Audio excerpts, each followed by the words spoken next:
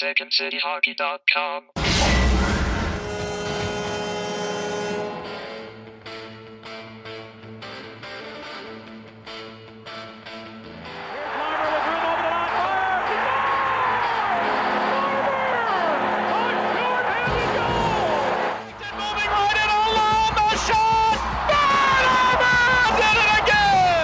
University of North Dakota, Jonathan Toews. Commit to us. Commit to the jersey. Commit to our people here.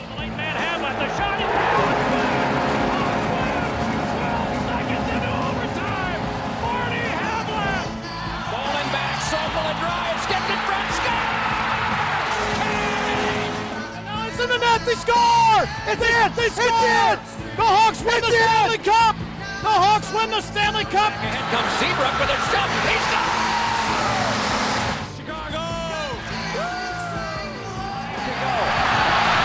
For the third time in 6 years, the Blackhawks are Stanley Cup champions. Welcome into another episode of Musings on Madison here on the Second City Hockey Podcast Network.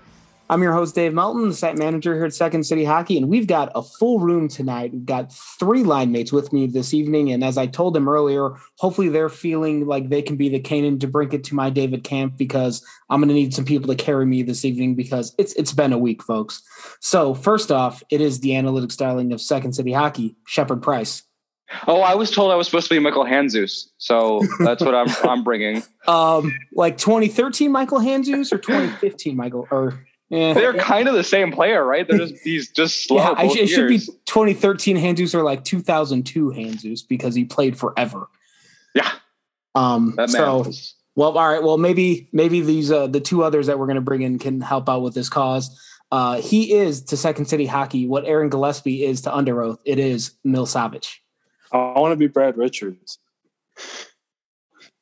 I mean, we're playing that game. It's not bad. I mean, he showed up. He played one baby. season. He got a ring. That's efficiency. He got 2 rings under Conn Smythe. Well, not here, but you know. Yeah. He was with Tampa back in like 03, was it? 04, yeah. 06. Yeah, 04. With Tampa earlier. Okay. So, yeah.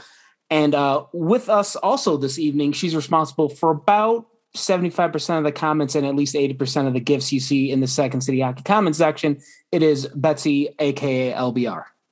If I get to pick to be anybody, then I'm being Dave Bolin because I like to distract. Hey, well, I wear number 36 in all hockey situations, and my name is Dave, so I'm gonna have to stake my claim on the Dave Bolin role. I don't. Hey, I that's my favorite Hawk of all time. Yeah, all three of you are now Dave Bolin people then. That's fine. We could be that. All right, yeah, I'm down. Yeah, you say that like it's a bad thing. The Dave Bolin fan club. I've seen Dave Bolin make rounds on just some random podcasts. I feel like if we reached out, we could have him come hang out with us one evening. We would just talk shit about the Leafs for an hour. Yeah, it's fine. I'm absolutely here for that. I think that would be. I would love to get a player like just an ex-player just to talk shit about other teams in the league. Because I feel like they're always too respectful and they're too buttoned up whenever they're in front of the media. I want to know what they really think about all these other teams in the league.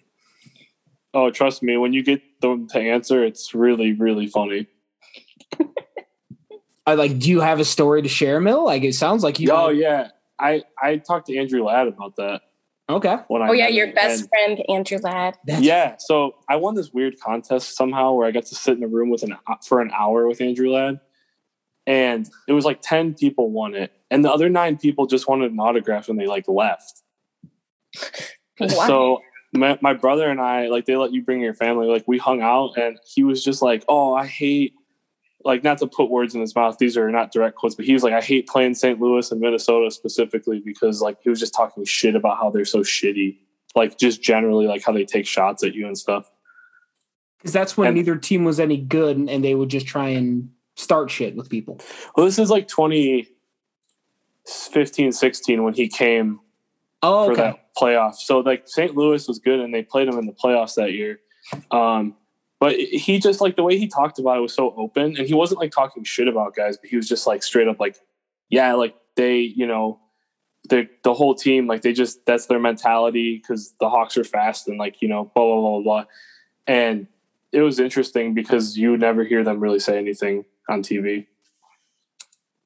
Like, and that's to a detriment to the sport because, like, isn't that so much more interesting than the like canned responses that they give normally? Oh, I mean, it's not just the NHL where they give canned responses though. No, most sports do. Yeah, but then that's what we want for all sports. I don't really watch any sports, so I only get my other sports knowledge from like Twitter, and it's mostly basketball related. I feel like it should be more public knowledge when players don't like other players on other teams. I don't think we let athletes do that enough. Tell me if you hate somebody. It's fine. This is supposed to be entertainment, and it's entertainment when we know these people really don't like each other. They got to cut wrestling promos on each other.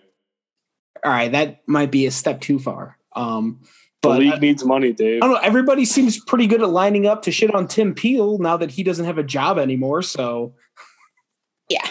So I'm sure that like if everybody has this much disdain for an official, I'm sure there's plenty of. I'm sure like for the Blackhawks example, like Patrick Kane, the shit talking to Pat Maroon from playoff games past. Like I imagine he's still in the back of his mind. Probably has a relatively low opinion of Pat Maroon. That's not something you say to another athlete that you respect. You guys remember when Jonathan Toews fought Joe Thornton? Yes. Like that had to be some serious beef because like Jonathan Toews doesn't fight ever. Exactly. And Thornton doesn't really either. Another perfect example. It was so like, oh my God, they really must have gotten into it. Also, you guys remember Jonathan Toews? That was fun. I was going to say the last time we saw him, he was like the goon captain. So this whole like he doesn't fight thing, like that was not a thing he was doing towards the end. He was like, let me just punch everybody. And I was like, what are you doing? Don't do that. Well, I was going to say, go ahead. Sorry. When you brought up 2015-16 Blackhawks, I was going to say, remember when the Blackhawks were fast? Yeah. Oh yeah, Corey Crawford. Who did he fight on St. Louis? It was Robbie Fabry. Fabry. Yeah, he's on Detroit now, right? Yeah, That was fucking badass. And Crawford went after Fabry, and St. Louis ended up shorthanded.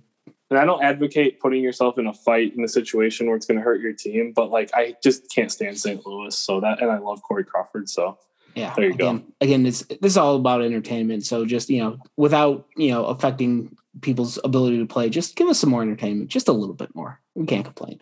So the reason we've all gathered here on this, what is it, Wednesday night now? Yeah, it's a Wednesday night. That's right. The Blackhawks last night beat the Florida Panthers 3-2. In what was one of the more complete games they've had, at least for the first two periods, for sure. Third period got a little hairy, but hey, they got a multi-goal lead and they kept it. So with that win, it kind of helped right the tailspin that the Blackhawks have been on lately after that dreadful trip across the southern portions of the United States where they won 1 in 6 games. But as we're talking tonight, if the playoffs were to start tomorrow, the Chicago Blackhawks would be the 4 seed in the Central Division. Now, the reward for that is getting a series against the Tampa Bay Lightning, which probably won't be much fun if it comes to fruition. But the main thing I wanted to dive into this evening with the assembled cast that we have is if the Blackhawks don't make the playoffs this season, and let's throw out any sort of massive injuries or any weird things that cause that to happen, say that because of their on-ice performance, the Blackhawks do not make the playoffs. Shepard Price, I'll go to you first. What would your reaction be if that happened? Hope that the lottery odds are in our favor. Probably number one. It's a deep draft. There's no consensus number one, but a top 10 pick is a nice thing to have. Well, let me this here. Well, we'll draft talk. I'm sure we'll have plenty of time in the offseason to do that because even if the Hawks make the playoffs, it doesn't feel like they're due for a big run. But would you be, I guess the question is, would you be disappointed if the Hawks don't make the playoffs?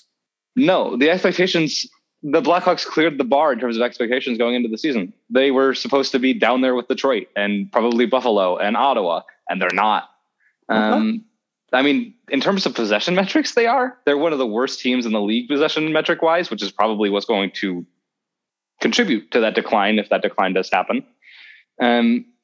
But like with the expectations going into the season being what they were, that like they were not going to have a good season at all, and there was going to be a learning opportunity for players. I think we've seen some learning opportunities for players, and I think the Blackhawks have been better for it. Adam Boqvist, especially this season, has been a lot better than he was last season. Absolutely. I'm going to pause on my response, and we're going to go to Mill next and get Mill's thoughts on same question of whether or not you'd be disappointed if the Blackhawks don't make the playoffs.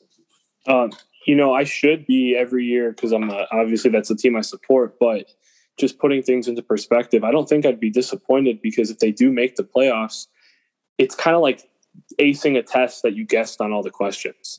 You know what I mean? Like great analogy. There's a lot of talent that the Hawks have, and I think we're all pretty surprised. Even with the rebound control issues, I think we're pretty surprised with the goaltending. We didn't know what to expect exactly. But it's like, Shepard brought it up, the possession's bad, and every game, it's like they start out with really good possession, and it gets worse by the period. Like, it's almost like you could set your watch to it. I don't necessarily know if, because of the way this organization thinks, it's going to be like, oh, see, like we did better than expectations, and they're going to reward everybody instead of trying to fix things. And I don't know that I'm comfortable with that. So that's kind of my 2 cents. Betsy, what are your thoughts on that same question? Well, it's going to depend on how they end the season. If they make the playoffs and they've started to course correct in things like possession or expected goals, and we know that there's lots of talent, but we want them to be playing in a consistently good and sustainable way. If they have more games like what they did against Florida, which again wasn't perfect, but was much better, then yeah, I'm not going to be disappointed even if they don't make it at the end. I will be a little disappointed if they do really well, like if they like crap the bed, as it were. I want them to finish strong, and however they finish in the standings is icing if they make it. But I want them to finish strong. So right now, even though yes, they've raised the bar because the expectation was they're not going to like be near the bottom, the expectation has been raised. We know there's talent. Now do something with it. That's not just winning with the mirage of goaltending and the power play and Patrick Kane and DeBrincat and Kubalik being like, we'll put this on our back and go. See, and the thing you said at the end there is why I would disagree with Mill and Shepard. I think if the Hawks don't make the playoffs this season, I think it's going to be very disappointing because a lot of the question marks that you had about this team at the start of the season, goaltending, it hasn't been answered long-term, but in the short term, Kevin Lankinen and Malcolm Subban at points have been good enough. And Lankinen can certainly could be the long-term answer, but we won't know that till time gets here. But then a lot of the young guys have stepped forward. Kurashev's been pretty good. Boqvist, that Shepard mentioned, Boqvist has taken massive leaps forward. DeBrincat's rebounded from that dreadful season. Kubalik's proved he wasn't just a one-season flash in the pan. Suter's been pretty good as a addition to the team. So with all of these things that were answered in the positive, I feel like you can't, it's hard for me to have the same expectations now that I did before the season started, because now we have answers to some of the questions we had. And a lot of the answers were, we got good answers. So now I don't feel like I don't have the same expectations for them now that I did for them in January. And now I feel like, especially considering like at the start of March, as I'm looking at this, the standings on March 1st, the Hawks had 28 points and Columbus was probably their nearest competitor with 21. So they had a 7-point lead on Columbus about 3 weeks ago. Dallas is kind of weird because of the games in hand situation, same with Nashville. So it feels like you had a pretty sizable lead at one point, and even if you had to play all these bad teams, if you look at their April schedule, they've got a lot of marshmallows on that schedule coming up. A lot of teams that they quote should beat, of the Nashville, Detroits, and Columbuses of the world, and they have also games against Dallas, so that Dallas and Columbus are probably their closest competitors for a playoff spot, and the Blackhawks can pull away in the standings by beating those two teams consistently. So all of this is to say, this, in my eyes, probably should be a playoff team at this point. Or if you have to look at what happened in the month of March so far, which is just games against Florida and Tampa Bay, and none of the three teams that we've mentioned, Dallas, Columbus, and Chicago, are going to beat the Tampa Bay and Florida. So These were like, again, my conservative estimate going into this stretch was four wins. We're pretty close to 4 wins. Well, they've got 3, right? Yeah. Not bad. Good call, Shepard. Yeah. So like this was not, I don't think anybody was optimistic going into this stretch, but like the stretch into April, that's when they need to actually start playing again and maybe build that lead again. Yeah, you're right. And to build off of what Betsy said, that like if you, this might be something that appears on the website on Friday, because I had this thought kicking around in my head, and Betsy's words kind of helping put them into shapes that might be actual sentences. But if you go into April and they start winning some possession games and like winning 4-2, 3-1, like pretty thorough wins of teams that are worse than them, like Detroit and Nashville, that's going to be a better sign than anything that's happened in the first 3 months of the season, because not only you're getting results, but then there would be signs that the process was getting better. And I think we talked a lot for the first 2 months about they're getting the results, but this process is not good and this process is not sustainable. If that changes in April, maybe aided by the return of Kirby Dach, then I think the thing I said about them being should be a playoff team, I think that really starts to take hold, because then they're kind of at the level of a team that should be making the playoffs. Can I? Oh, sorry. Go ahead. No, I was just going to say that I'm not really like, even if they get into the playoffs, they're not in the caliber of the Lightning, the Panthers, or Carolina. For sure. But I don't need them to be, like, because getting into the playoffs is just already a marker. So it's fine if they then get washed out in the playoffs, as long as they learn something. It's just, they could be a playoff team right now. They are technically, but they could be at the end of the thing, but it's really more about how did they get there than if they get there. Okay. That's fair. Mill, go ahead. It's just, this is interesting because we're talking about this division because that's all they see during this year. But the thing is, if they make the playoffs this year, like Betsy said, they're not really in the same echelon of the top tier of the division. But I don't think they're necessarily should be grouped in with the bottom. Like the Preds and Columbus and Detroit are bad. However, going into next season, when we can really start making some much larger assessments, I think you're not going to have the shelter of playing those teams so many times. Like, yeah, you're going to have, a couple of them in the division, but look at Colorado or in Arizona or St. Louis or Minnesota. Like, it's going to be a whole nother ball game. So judging it on just this year on this division, I guess you could say either way, you'll be disappointed or you'll be, not disappointed, but it's such a specific vacuum of a year. Yeah. It's very hard to judge across the league because of the thing you mentioned. Like, it's such a insular thing with you're only playing the teams in your division. Like, I watched a good chunk of Colorado and Arizona last night, and I just the speed at which Colorado plays looks like it would be nightmares for the Hawks. And even Arizona had a pretty good pace to their game too. Granted, it was in the third period when they were chasing on the scoreboard and ultimately tied and won the game in the shootout. But yeah, I guess there's worse situations for them to be in terms of if you're in the middle of your division, like going back to Shepard's point, like they're definitely above the expectations that we were having for them at the start of the season. But I don't think we're going to have any idea where they fit in the realm of the NHL until next season at all, because we don't see anybody else. I mean, I'm sure they're better than Buffalo. That's just the universe toying with them. The Seattle Kraken are better than the Buffalo Sabres, though. Yeah, poor Sabre fans. I guess Patrick Kane won't be getting traded back to his hometown team anytime soon, huh? No, would he even? I don't even think he would have wanted to before this, but that's just me. Yeah, well, and now just look at him. Yeah. So as mentioned at the top, the Hawks did win 3-2 last night. I was very much encouraged by the way the Hawks played. Now, granted, yes, Florida did not have their number one center.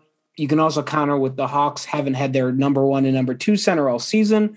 But at some point, the excuse is just injuries aren't an excuse. It's things you just have to overcome. So I don't know what that all adds up to, but I was trying to stay on the positive side of things and say I really like the way the Hawks played on Tuesday night.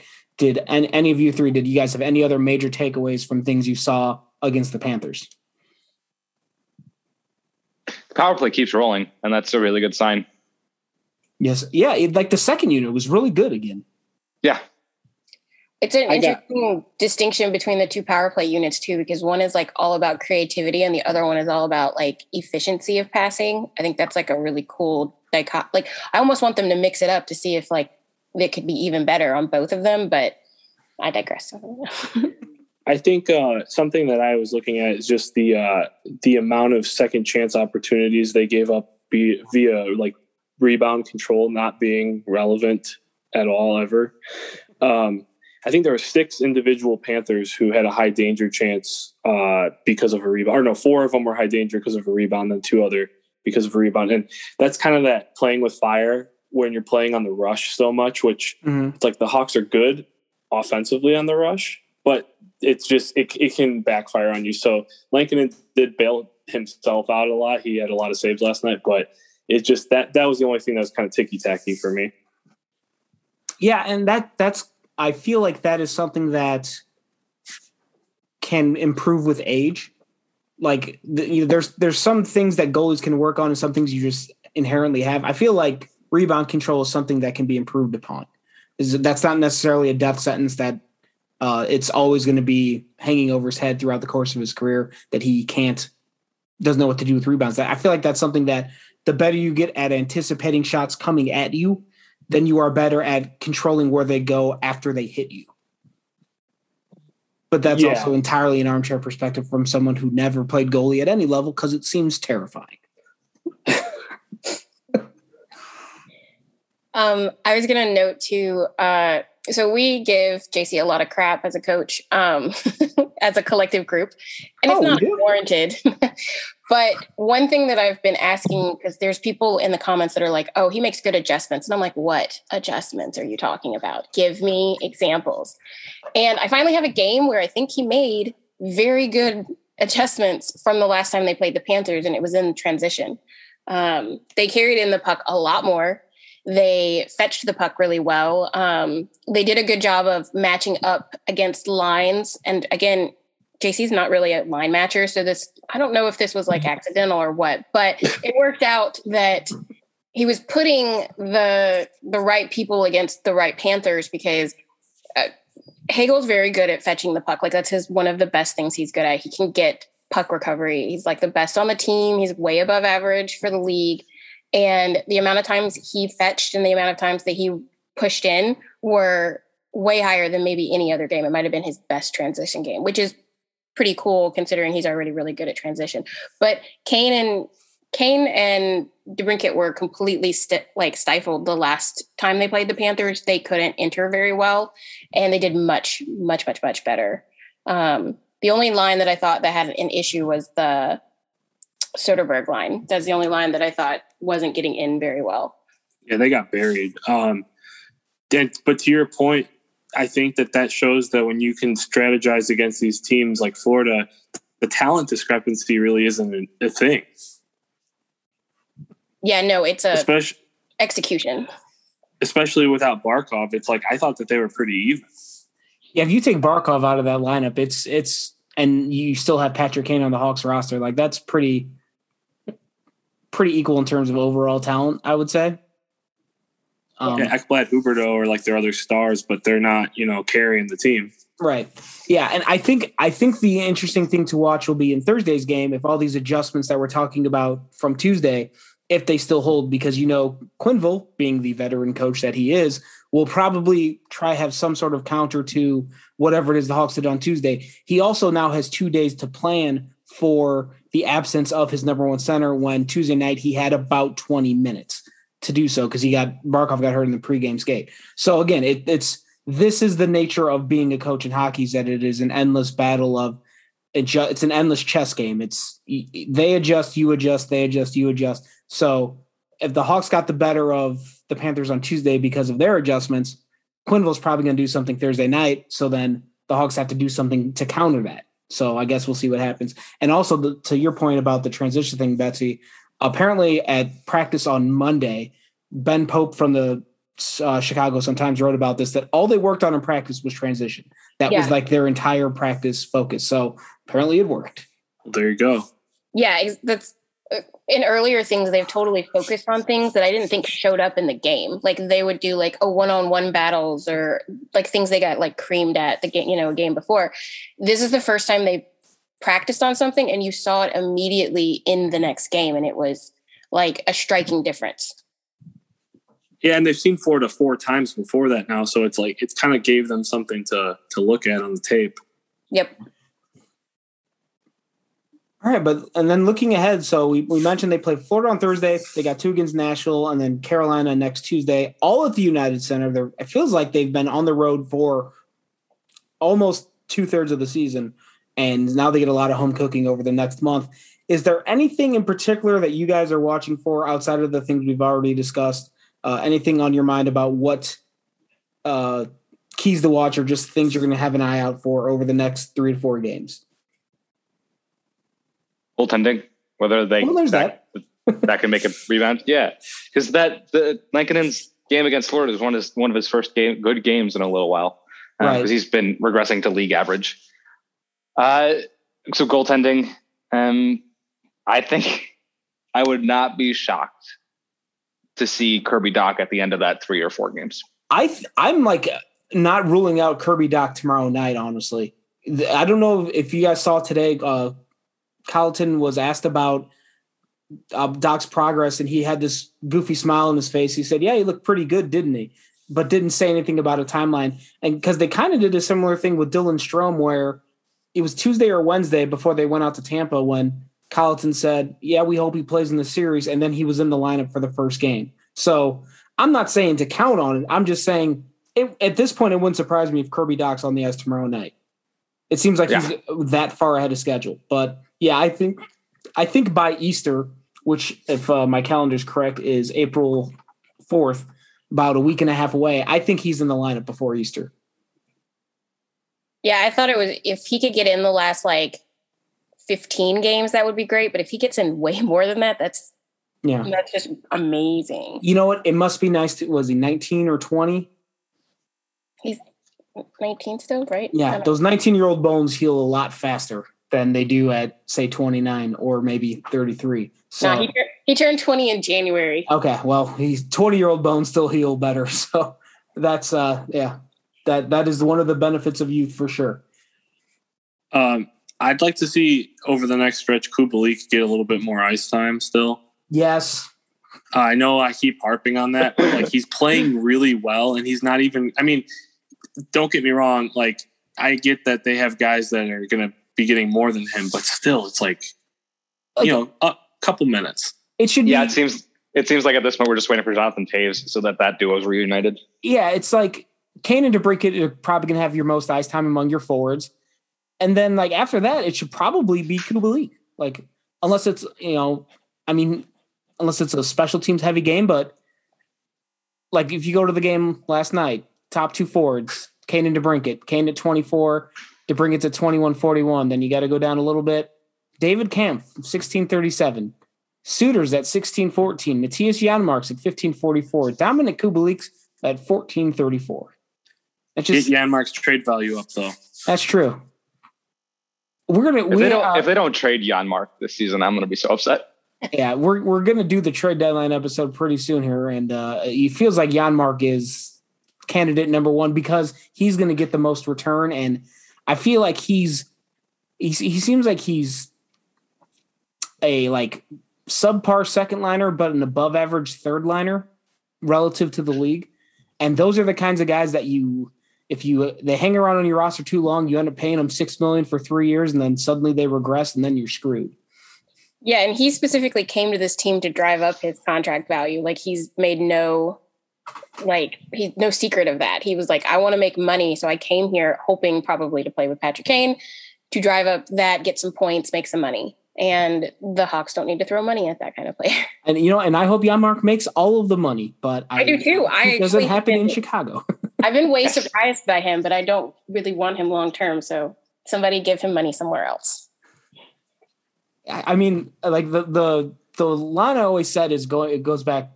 It might be like 10 years ago at this point, but Paul Gostad was a fourth line center for the Nashville Predators and got a first round pick in a trade. So, I mean, the trade market's going to be wildly different given all the circumstances this year. But I always go back to that. Like, if Paul Gostad got a first round pick, Matthias Janmark should, I mean, even if the market's much lower, he should be able to get like a second, maybe a third, something like that. I hope. Yeah, I mean, a late round first isn't really that different from a second or a third. Yeah. And the Gostad trade, to be fair, he was traded to Nashville by Buffalo with a fourth round pick that became UC Saros for a first round pick. So if you package Janmark in like a third or a fourth and you can get a first, yeah, I'm taking that all day. Yeah, absolutely. All right, well, I think those are all the Blackhawk things we want to talk about. We're going to take a quick timeout. We're going to come back on the other side of this timeout, and we're going to have a food take that is going to be outside of the food regions that we've talked about a lot on this episode. So come on back, because it could get interesting, because I feel like three of us are very ill-equipped to talk about what we're going to talk about. So come on back on the other side of this break.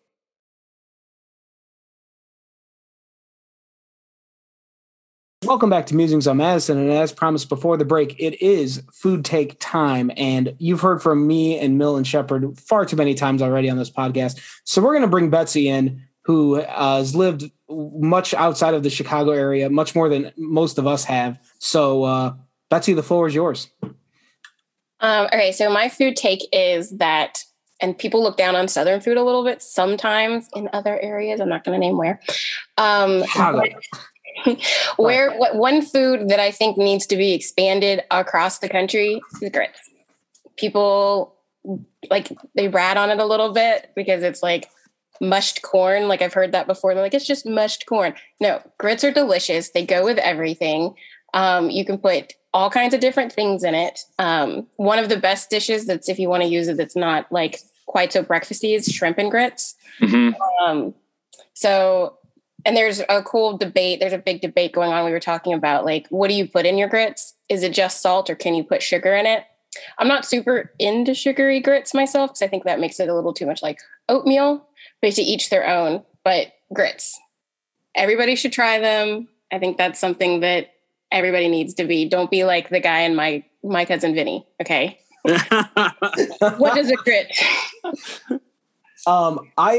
As we were talking about this before the show, I have zero experience, because I've been, like, the farthest south I've ever lived is about Indianapolis. So, and grits didn't make it that far north. Like, Waffle House just barely got into that area. So, I have nothing to add to this conversation, really, although I am intrigued about trying grits now, because I've heard about them forever. But Shepard, I know you've spent time in Texas and you've been around the South before, so please carry on with this conversation, because I'm intrigued.